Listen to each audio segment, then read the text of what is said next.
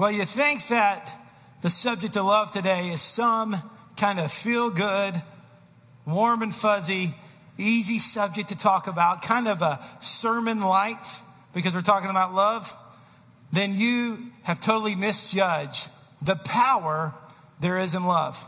Because love above all things is the one thing the enemy wants to eliminate from our life. He can get us busy. He can get us preoccupied. He can get us doing a bunch of religious stuff. But if he keeps us from loving the way God wants us to love, then he knows that he's eliminated a powerful, powerful force. The most powerful force in the world. Well, we're in the second week of Advent today. And Advent means coming. It remembers the coming of our Lord through the incarnation. And it also declares that he's coming again. So we're preparing our hearts for the Christmas season, and specifically for our Christmas Eve service. And each week we're looking at a subject. Last week we talked about hope. And this week we're talking about the very important subject of love. And what I want us to do is I want us to get our shovels out. I want to start digging deep on this one subject and say, God, show us anew, show us in a fresh way your perspective on love. Because nothing is more powerful. Nothing's more powerful because love is the essence of who God is. And all types of things are going to remind you about Christmas every day, from the decorations in your house to all of the cultural tools that reminds us that it's Christmas. And I want you to understand that those remembrances are telling you over and over and over again that God loves you. God loves you. Every other religion is about man trying to earn God's love. Christianity is about us receiving God's love. We love because God loved us first. We love not because we've earned it. We love because we reflect it. We're a mirror of God's love. And the Christmas season makes that so clear to us.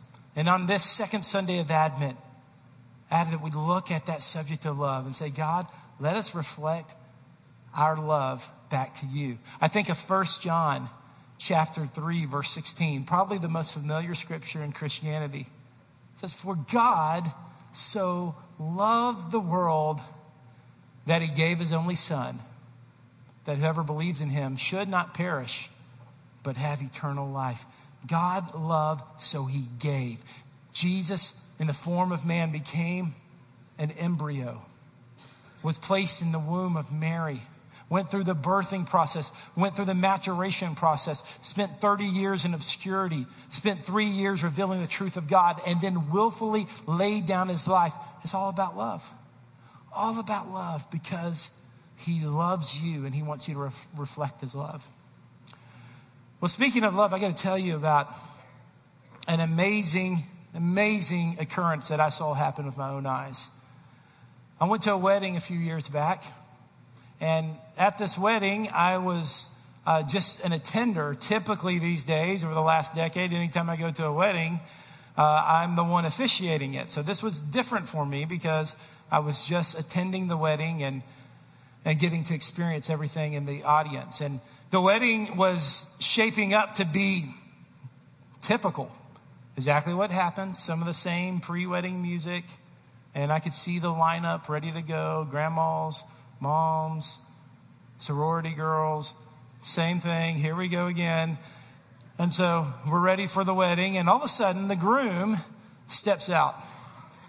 The groom steps up and he calls the attention of the crowd. And he gave the most amazing speech. I don't remember the exact words because it's been some time, but I still remember the heart of what he said. And I remember how it caught my attention.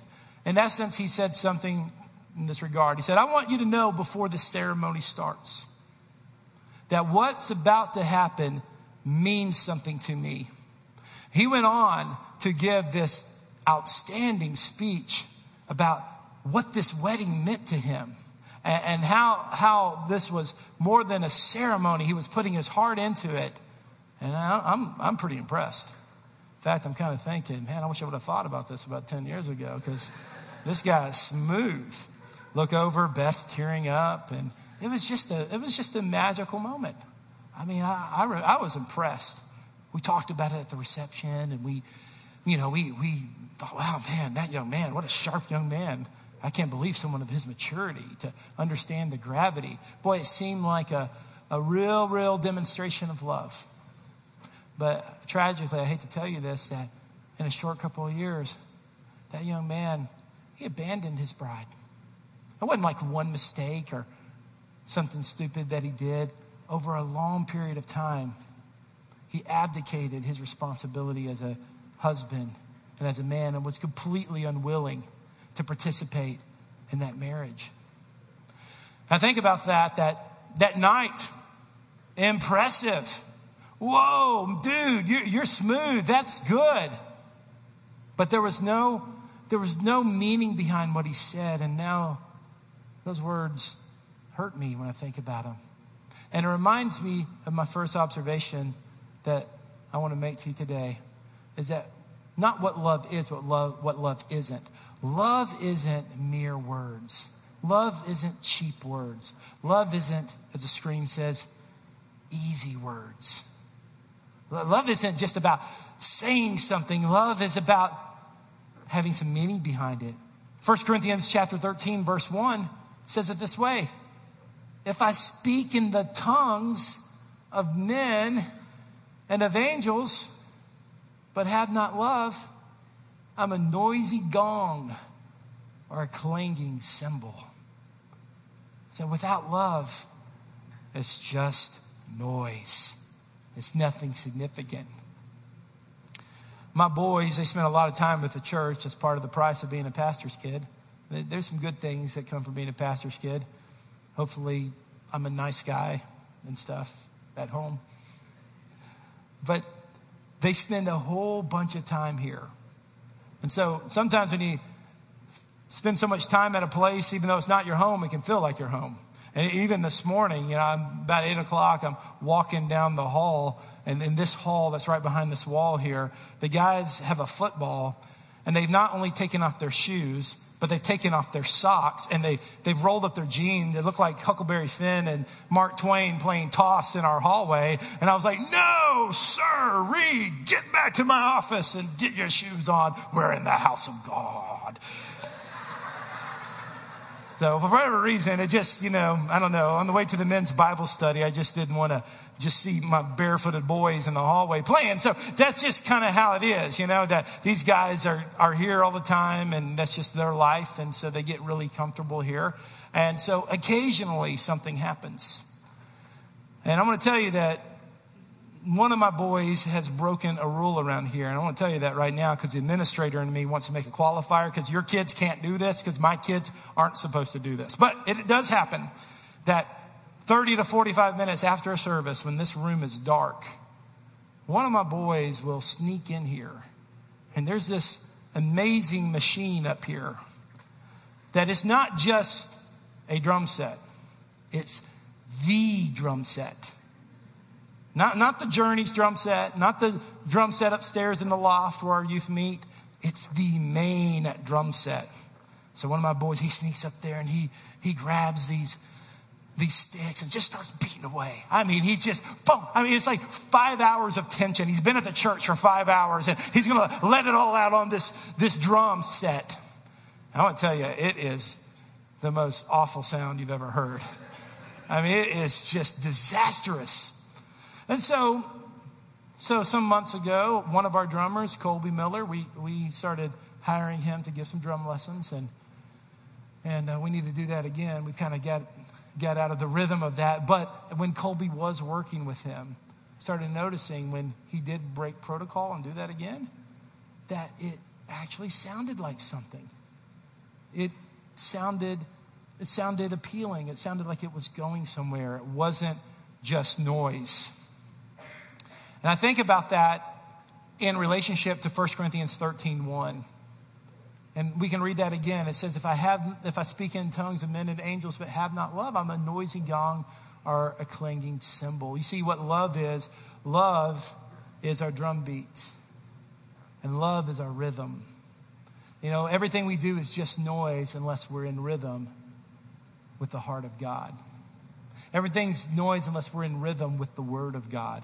Everything is just noise unless we're in rhythm with the community of God. But when we're in rhythm with who God has revealed himself to be and his Word and his Spirit, then he can take the noise of our life and it's something beautiful. It's something progressing. It's something that's going somewhere.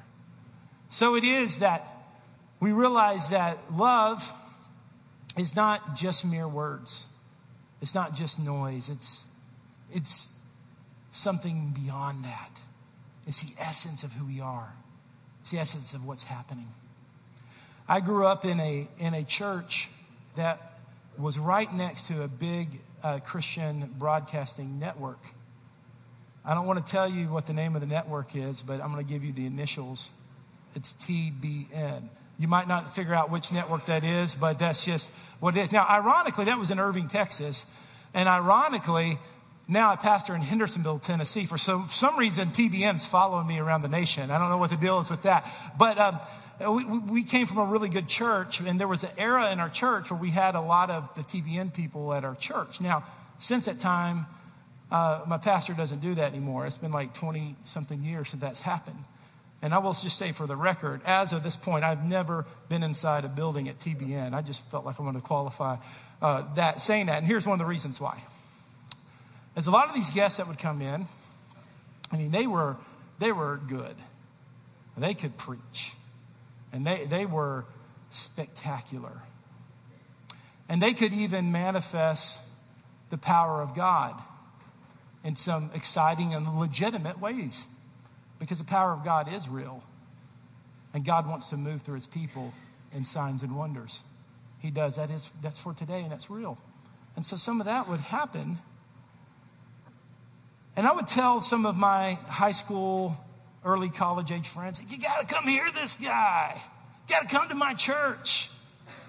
And these same guys were working in restaurants. And as the story would unfold, it would happen more often than I wish to say, that they would say, oh yeah, you remember the guy you said that was so awesome and was so powerful? Yeah, they were a jerk at the restaurant. They were pompous, they were arrogant, they weren't kind. And so it is that love means more than spectacular religion. And I want to say that's my second observation. Love isn't spectacular religion. That's not what love is.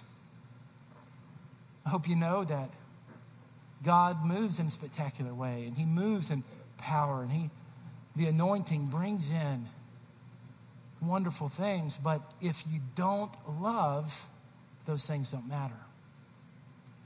Why? Look at verse 2, 1 Corinthians 13. It says it this way, and if I have prophetic powers and understand all mysteries and all knowledge, and if I have all faith so as to remove mountains, but have not love, I am nothing. That's 1 Corinthians 13 too. So, according to this scripture, if I can speak prophetically into your life, but I'm a jerk at the restaurant, I'm a nobody. If I have all kinds of knowledge and mystery, but I'm not polite to my very family and show them love, I'm nothing. If I have faith to move mountains and impress you, but I don't have common courtesy that manifests the fruit of the Holy Spirit, look at those words. I am nothing. Love isn't the spectacular. Love isn't spectacular religion. Love is more than that. You see, I'm breaking down some things because we don't find out sometimes who we are until we find out what we're not. And love isn't just spectacular religion. Here's the third thing I want to observe with you, that what love is not. And this is a little trickier statement. Love isn't personal sacrifice. And I guess maybe a better way to put this is love isn't only personal sacrifice. Because there's other scriptures that do say if we love without action, our love is dead. So yeah, I want to say that statement by itself is incomplete. But stick with me here for a second, and I want us to look at verse 3. Verse 3 says it this way: if I give away all I have, if I deliver up my body to be burned, but have not love, I gain nothing. There's another powerful statement. If I give away everything I have, and if I deliver my body to be burned, but have not love, I gain nothing. We've all known people, and I've been this person before, who will give, and sacrifice. And all my hard work and all my sacrifice and all my giving is an excuse for me to not really love the way God wants me to love. It's almost like an act of service is a pass card to love. I don't really have to love you because I'm doing stuff for you. And here's the reason we have to be careful. Now, I want to acknowledge the truth is that I would say the majority of us, our love language comes through acts of service. And so that's not a bad thing. It's a bad thing when that act of service glorifies you and doesn't glorify God. Here's where it's subtly different. Sometimes we can do what the scripture says. I'll give away all that I have. I'll even deliver my body to be burned because I am awesome. And after I do this, you're going to feel really bad that you didn't treat me better. You see where I was going there? We give and give everything we have, but we're really glorifying ourselves. We give everything we have, but we're trying to make other people feel bad, or we're trying to have an advantage of other people. And I just say that God wants us to realize that love isn't only personal sacrifice. It's personal sacrifice that we don't get the credit for. It's personal sacrifice that isn't to our benefit. I struggle with this in leading a church body. And last month, we gave away a significant amount of Thanksgiving dinners at the Goodwill parking lot. And that all happened because you gave. It all happened because of your donations. So there's a responsibility to inform donors. And not all of you were able to be there to physically give it away, but you were part of it. And so I use social media to say, hey, an hour before the event, people are lined up. We're giving things away. You know, people are here. Here's the picture. Here's what's going on, as a way to inform our body.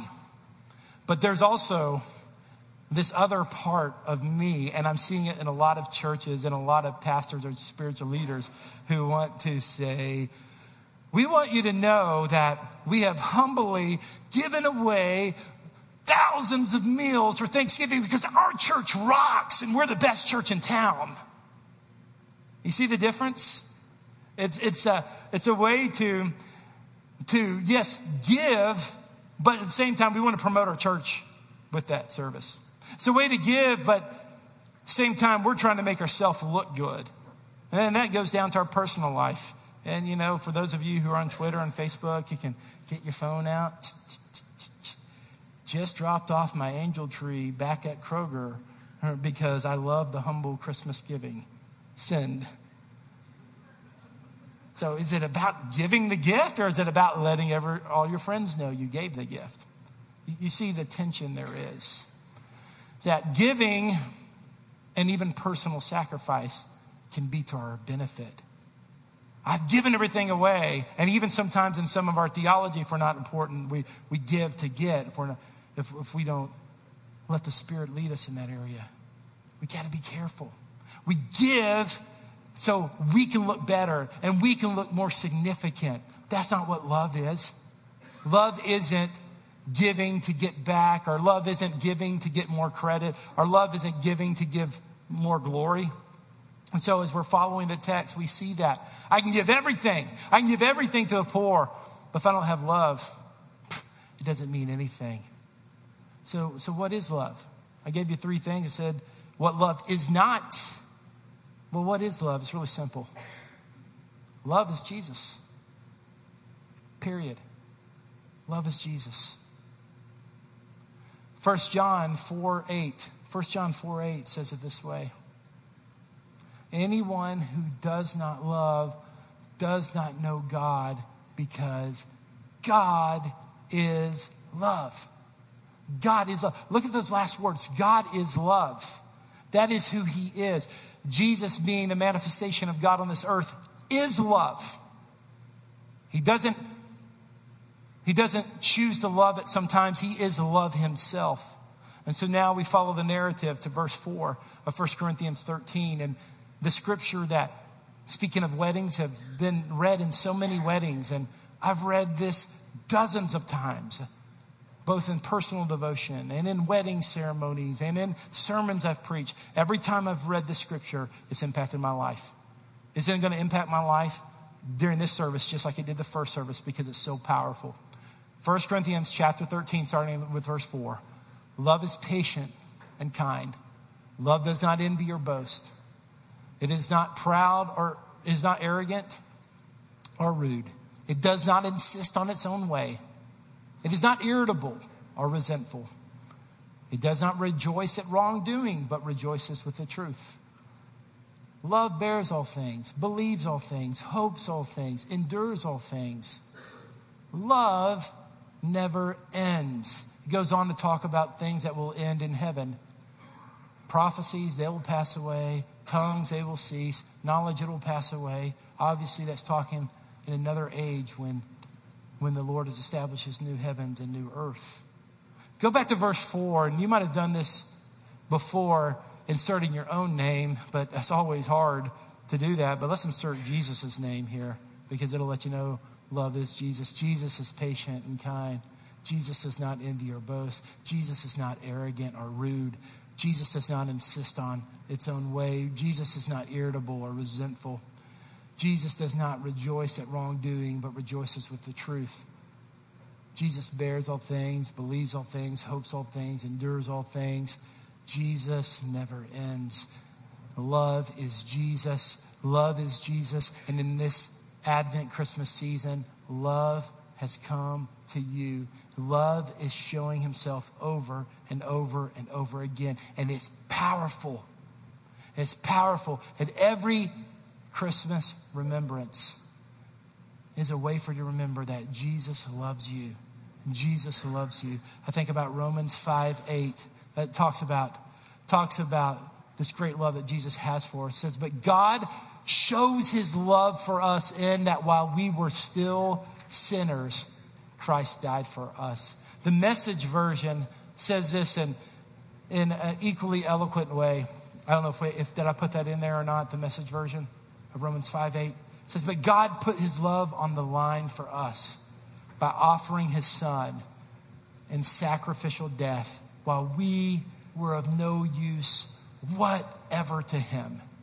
Isn't that great to know? That's a Christmas story. He put his love on the line for us by offering his son in sacrificial death while we were no use whatever to him. Let's pray together. God, I come before you and love you, and I just thank you and I praise you. I want to ask that our ushers go ahead and begin to position themselves, because in a few minutes we're going to take communion.